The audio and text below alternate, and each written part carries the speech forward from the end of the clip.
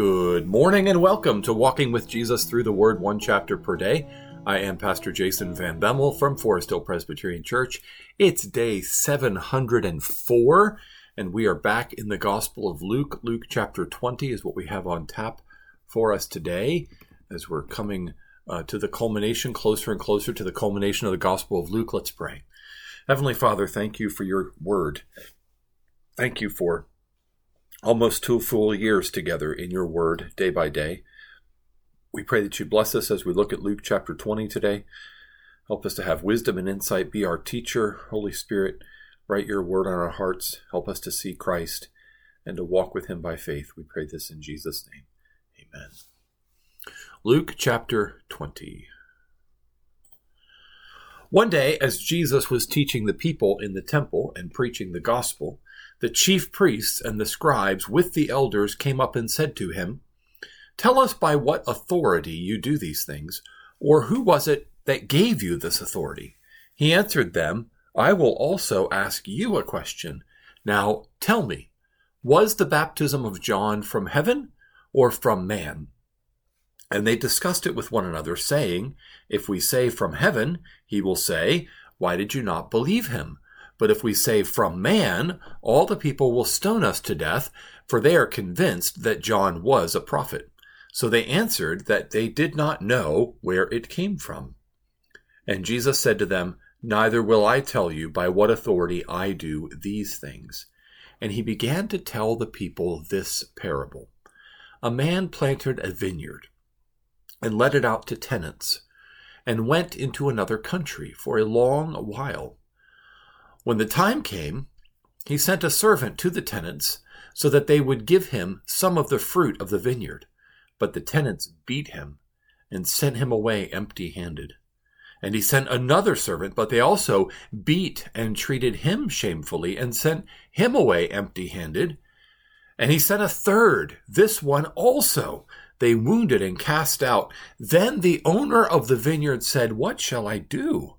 I will send my beloved son. Perhaps they will respect him." But when the tenants saw him, they said to themselves, "This is the heir. Let us kill him so that the inheritance may be ours." And they threw him out of the vineyard and killed him. What then will the owner of the vineyard do to them? He will come and destroy those tenants and give the vineyard to others.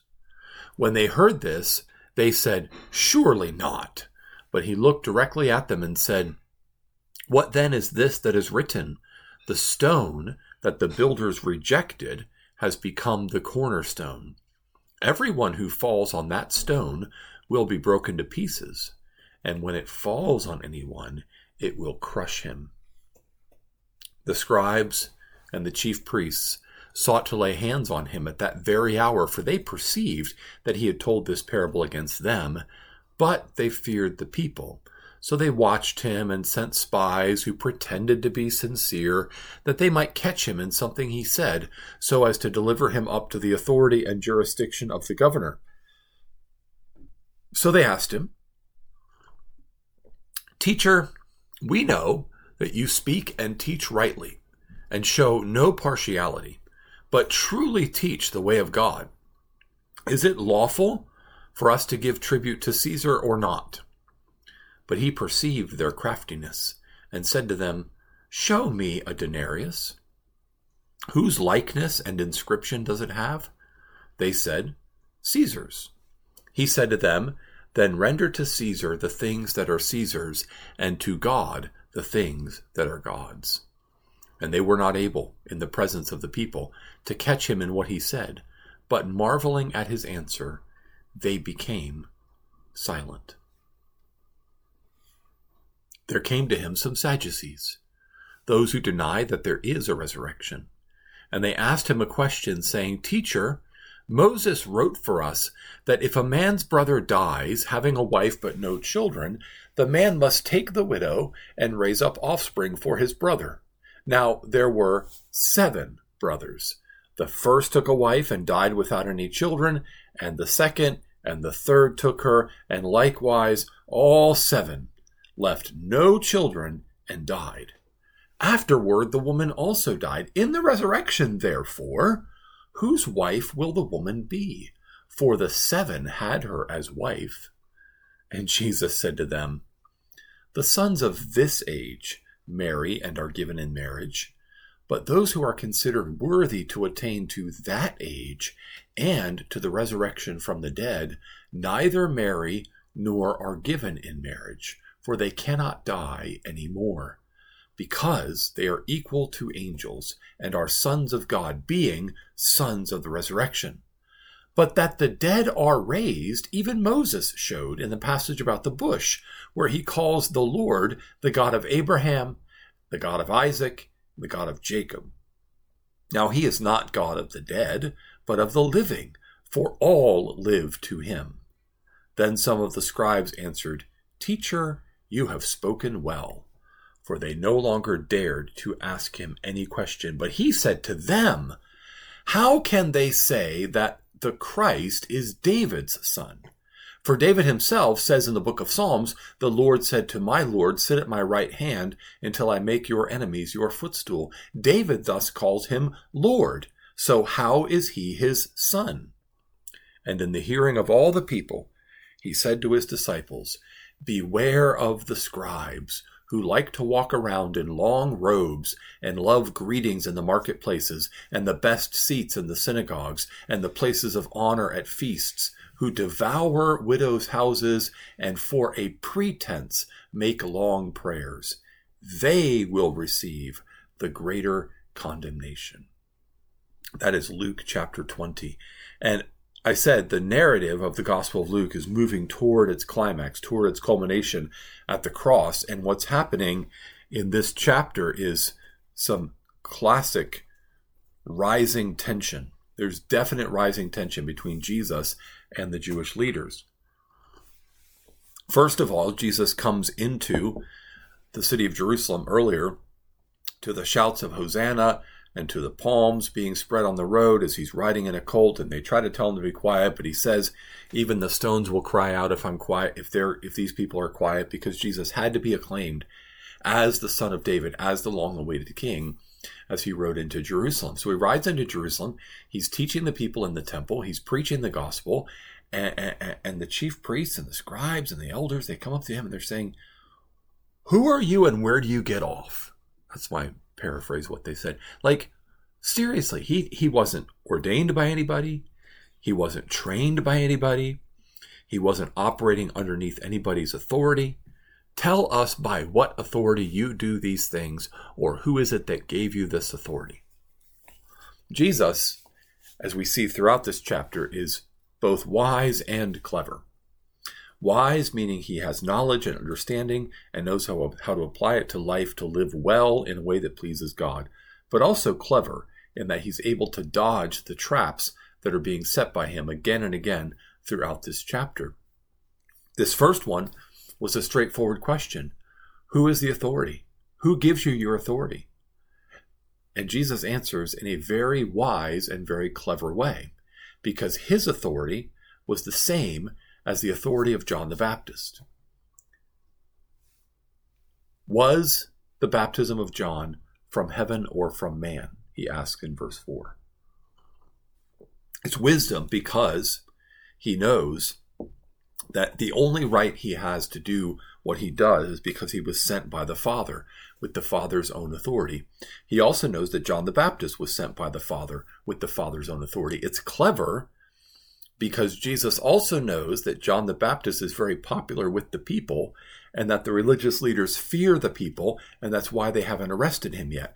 So Jesus is, you see here, both wise and clever. He understands the truth and he's walking in it to the glory of God, but he's also cleverly avoiding the trap. And so they say, we don't know whose authority it was. And he says, neither will I tell you by what authority I do these things. If they could not see that John the Baptist was sent with God's authority, they were not going to see that Jesus was sent with God's authority either. And then Jesus tells this very important parable. This is one of the most important and often overlooked parables in the Gospels. We have it in Matthew and in Mark and in Luke and all the synoptics. And it is this parable that basically is telling everybody that the kingdom of God is going to be taken away from the Jewish leadership and is going to be given to others. That's the point of this parable. What had the Jewish leadership done? Well, throughout the history of Israel, the Jewish leadership had stoned the prophets, had mocked the prophets, had beaten the prophets, had locked the prophets in jail, had ignored the prophets. And now the Son of God comes. And they're going to drive him out of the vineyard and kill him, out of the city, out of Jerusalem. And they're going to kill him. And God is going to take, verse 16 says, he will come and destroy those tenants and give the vineyard to others. Now here is the meaning of verse 16. I think it's pretty clear. He will come and destroy those tenants and give the vineyard to others. In AD 70, God comes in judgment against Jerusalem and against the religious leaders and destroys the temple and gives the kingdom of God, the temple, fully over to the church. The church is the temple of the living God. So that we're not missing what's being said, Jesus, when he's challenged and they say, surely not, in verse 17, he looks directly at them and says, what then is this that is written? The stone that the builders rejected has become the cornerstone. Right there in verse 17, he's quoting from Psalm 118, which becomes one of the most important verses for the church, the early church. This was their understanding of what happened to Jesus. Jesus is the stone that the builders rejected that has become the cornerstone. So the Jewish people, their leadership said, we don't want Messiah. We don't want this stone sent from God. We're rejecting him. They drive him out of the city and have him crucified under Pontius Pilate. So God takes the kingdom away from the Jewish leadership and gives it to the church. Now, some people call this replacement theology, the idea that the kingdom of God was Israel in the Old Testament, and that same kingdom of God, that same vineyard, that same temple, that same kingdom is the church in the New Testament, that the church has replaced Israel within the history of redemption. And a lot of people are offended by that and say, oh, replacement theology is terrible. I don't really like the name replacement theology because it's not really so much a replacement as it is the same kingdom was transferred from the Jewish leadership who despised and rejected it and is given into the hands of the apostles and the church. But Jesus teaches it right here in Luke 20. And the same parable is taught in Matthew and Mark. It is in all three synoptic gospels, and it is clear biblical theology. Biblical theology teaches that there is one kingdom of God. There is one king over that kingdom, the Lord Jesus Christ. There is one way to come into that kingdom, and that is by faith in Jesus Christ. There is one living temple that God is building. Christ Jesus is the cornerstone, and we are all living stones that are being built into that one kingdom. If this is one clear passage, if you want other clear passages, write these down. Go to Romans chapter 11 and look for what Romans 11 says about the olive tree. There's one olive tree, and the natural branches were broken off so that wild branches could be grafted in to that one olive tree. And then Ephesians 2:20, and really the verses leading up to it, those who are far off, those who are near are being brought together and built into one temple. And 1 Peter chapter 2, especially verses 5 through 9, talk about how Jesus is the living cornerstone and we are living stones being built into a temple, the temple of the Lord. So this is biblical theology. There are not two peoples of God, Jews and Gentiles, Jewish people and Christian people. There's not two chosen peoples. There's not two temples. There's not two kingdoms. There's one temple, one kingdom, one people of God. In the Old Testament, it was known as Israel. In the New Testament, it's known as the church. Israel is what the church was in the Old Testament, and the church is what Israel was. But now in the New Testament, in the age of fulfillment, we went from promise to fulfillment from type to reality, from shadow to substance, from a stone temple to a living temple that fills the whole world. So that is clear biblical theology. And there's a warning here about this stone, Jesus, the stone that the builders rejected that's become the chief cornerstone. Everyone who falls on that stone will be broken to pieces. And when it falls on anyone, it will crush him. What does that mean? Well, Jesus is the cornerstone. You need to fall on him and be broken. Our pride has to go. Our self-righteousness has to go. All of our pretense of self-sufficiency has to go. He has to be the cornerstone. We fall on him and we are broken in pieces. Our pride, our ego, our self-reliance, our self-righteousness shattered so that he is Lord. He alone is Lord. The alternative is that he's going to fall on us and crush us in judgment. So either we come to him in humility, repentance, and faith, or he comes to us in judgment. That is the very clear invitation of Luke chapter 20, verse 18. And then we get into this question and answer back and forth. And basically, Jesus here is showing that he's the smartest guy in the room, right? He is far wiser and far more clever than these scribes and chief priests and religious leaders who are trying to trap him. First, they try to trap him with this teaching about taxes. Are we supposed to give tribute to Caesar or not? And here's where Jesus very famously says in verse 25, render to Caesar the things that are Caesar's, and to God the things that are God's. In other words, Caesar has his kingdom. He has his currency. It's also under God's sovereign rule. But it's Caesar's kingdom, it's Caesar's currency. Go ahead and give it to him because it's not going to last. Where is Caesar today? Here we sit, 2,000 years later. Where is Caesar? Dead, gone, buried in the dust, forgotten by most of humanity. And yet Jesus reigns over an ever-increasing kingdom. The kingdom of God never fails. Our heart loyalty must belong to God.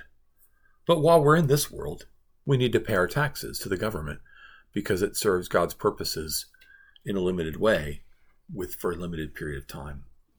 The Pharisees ask about the resurrection, giving this ridiculous setup of 7 brothers and this woman. And the bottom line of what Jesus is saying is really, yes, there is a resurrection. Absolutely there's a resurrection. But don't expect that resurrected life is going to be exactly like this life. So no marriage, no childbearing, no reproducing. The number of people who are resurrected in the new heavens and the new earth and are in the kingdom, that's the fixed number and will live forever. So there's no more reproduction, there's no more marriage, but we will live forever. That's very, very clear. We will not only just live spiritually in heaven with God, but we will live in the resurrection with resurrected bodies. And then finally, Jesus turns the table on his questioners and asks them, why do you say that Christ is David's son? When the book of Psalms, in Psalm 110, says, written by David, the Lord said to my Lord. That is Yahweh, the God of Israel, the Lord, says to my Lord, that is my master, sit at my right hand until I make your enemies your footstool. David calls the Messiah his master, his Lord. So he can't just be the son of David. And we know Jesus is the son of David according to his humanity, but he's the son of God according to his deity. And the final word in Luke 20 is this warning against hypocrisy. There are lots and lots of people in the world who love to make a show out of being religious. They want the world to admire them for how religious they are, how devout they are, how wonderfully spiritual they are, because it gets them a lot of attention and it gets them a lot of acclaim. But behind closed doors, they are vicious and selfish and calculating and cruel. And those people are going to come under God's condemnation, and those people do not deserve our allegiance. So we need to beware. Beware, Jesus says. It wasn't just the scribes back in his day. You can see them on television. You can see their books for sale in the bookstores. You can hear their messages on YouTube and on podcasts and social media. They are selling something to make themselves rich and famous, and we need to steer clear of them and warn others about them as well. Well, that is Luke chapter 20. And what's the bottom line of Luke chapter 20? Jesus is Lord. He is Lord. And so the real application for us is, have we come to Jesus? Have we humbled ourselves before him? Have we repented of our self-righteousness and our pride? Have we put our faith in him? And are we a living stone being built up into the temple, lined up with him as the cornerstone to glorify God forever? Let's pray. Father, thank you for Jesus, our Savior. Thank you for the perfect temple that you're building with Jesus as the cornerstone. Forgive us for our pride and our self-righteousness. Humble us and give us faith in Christ, that we might align ourselves to him and not expect that he's going to align ourselves to us. We pray this in Jesus' name. Amen. Well, thanks for joining me for Luke 20 today. Back to the book of Isaiah tomorrow. Have a blessed day in the Lord.